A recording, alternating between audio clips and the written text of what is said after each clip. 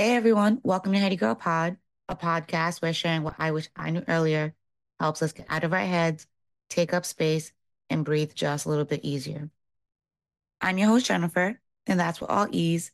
And in this episode, we're talking about group dynamics. More specifically, who are you in the group? Last night, we had an impromptu girls' night, which is why I don't have a voice right now. Super low key, but also super random old lady stuff. Like, no, really. Like, excited over sweet popcorn and body language analysis. Like I said, super random old lady stuff. But it was good. You had to be there, I guess. But earlier in the night, I had a moment to nerd out on some topics that get me, well, nerdy. One of them being assessments, of course. While I was talking about it, I remembered I had a chart that I had made a while back with my friend's strength. It had me thinking about who I am in the group. Well, according to my strengths and experience, I think I'm the one who talks about, drum roll please, heady stuff. I'm the one getting all excited about talking about one of my obsessions, often heady things. One time hanging out with my group of friends, I got the conversation to change about one of our friends' dog's social emotional experience and his responses to triggers and his past traumas. Yes, her dog. But also in groups, I am the one giggling at everything in the corner. At least that's what someone told me once. And now I can't unsee it. I guess it depends on which group I'm in too. But for the most part, I'm either in the corner laughing or in the corner talking with my hands. There is a group or two that I do find myself in, and I am the quiet one. Like I have RBF kind of quiet. But I'm finding those groups to be less. It's funny thinking about who you are in the group reminded me of an experience I had years ago with my friends that we had in an escape room. Actually, no, it's not funny. It was a long time ago, but I cringe when I think about it. I actually cringe whenever I walk by or see an escape room. I'm not a fan of being locked in a room fighting to get out. Okay, well, not actually fighting, but it felt like that. If you're not familiar, that's an escape room. A group are locked in a space and they have to solve clues or riddles or puzzles or whatever problem to find a solution to escape the room.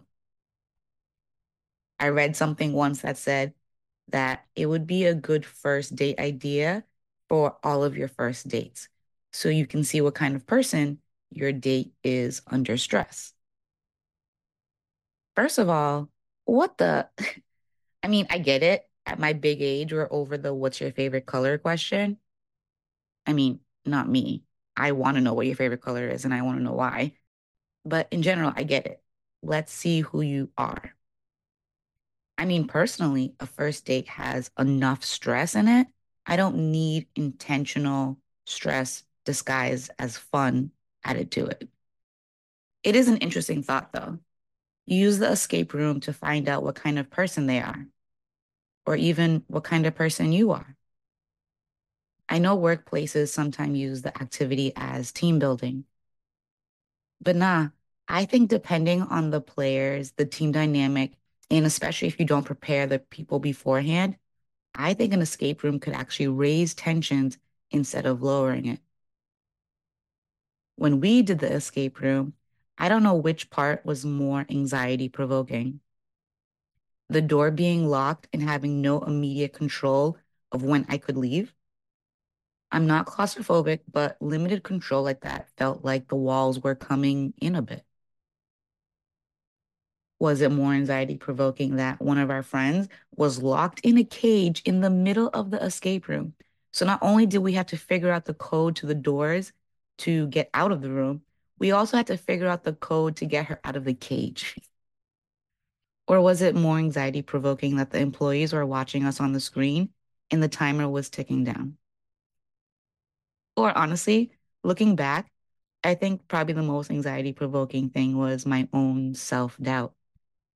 Back then, I didn't know much about anything that I know now.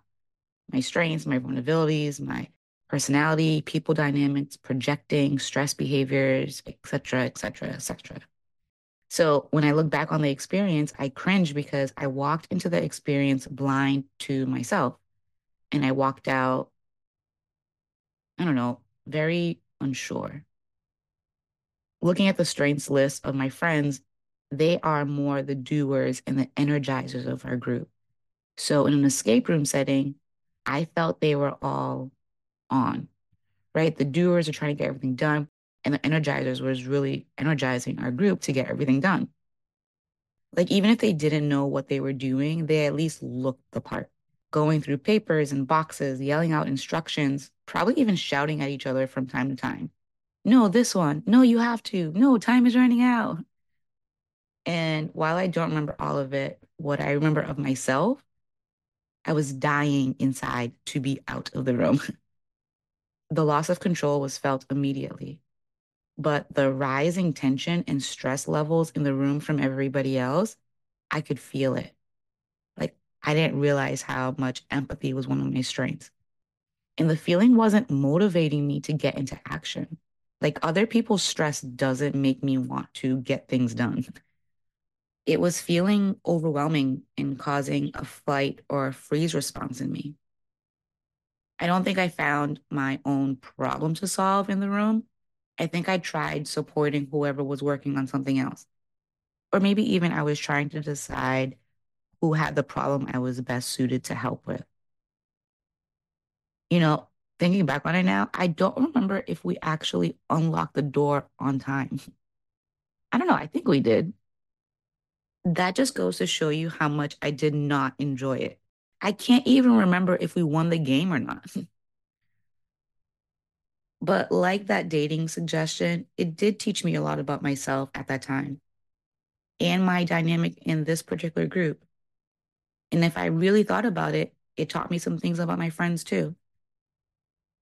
I would like to be better though, being available to myself and to others in high stress situations.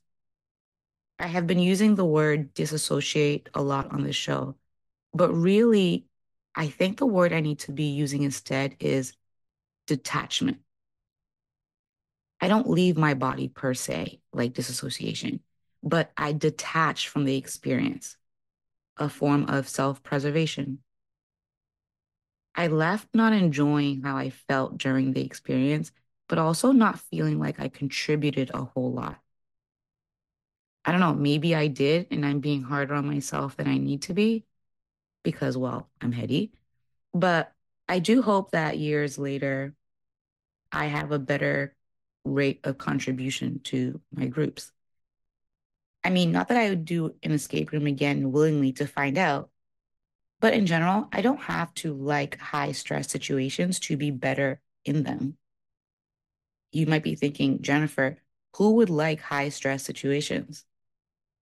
Which then I would reply back, actually, quite a number of people probably prefer high stress situations. There are personality types, even strengths who actually probably find themselves drawn to and thriving in high stressful situations, whether it's in office or government leadership roles, or public service safety roles, or sports or military service. I respect it. I am thankful for them. We should all be. I'm just saying it's not me. I'm such not a high stress person. Even watching sports sometimes makes my heart flutter. That's okay. I'm a comforter, a nurturer, a healer, even. I like who I am. I just need to use that same power and energy when I'm trapped in a room with others trying to escape. I hope if I'm ever in a cage, I can MacGyver my way out. I mean, I also hope more that it's never a real life dilemma, but you know what I mean. Basically, I know I have a soft heart. Back then in the room, I didn't know that, but I felt it, even in a fake, low stakes environment. It's not bad or wrong, and maybe it's why I'm attracted to people who are opposite than me. A complementary relationship creating balance in stressful situations. Oh, there it is. I knew if I kept talking, I would get an answer to who I am in the group. I am a balance. A sometimes too quiet, sometimes talks too much, sometimes giggling in the corner, and sometimes comforting presence. I am the balance. And you know what? I love that. So, yeah, that's what I wish I knew earlier. In any group, you bring something that's needed. Don't doubt it. And hopefully, now you know it sooner. Well, that's it for our episode today. Thanks so much for listening in. Be sure to follow, and if you haven't already, find me on Instagram or SpeakPipe at HeadyGirlPod to say hi, send in a question, or share something you wish you knew earlier. Until next time, I hope you find many moments to breathe deep and take up space. Bye.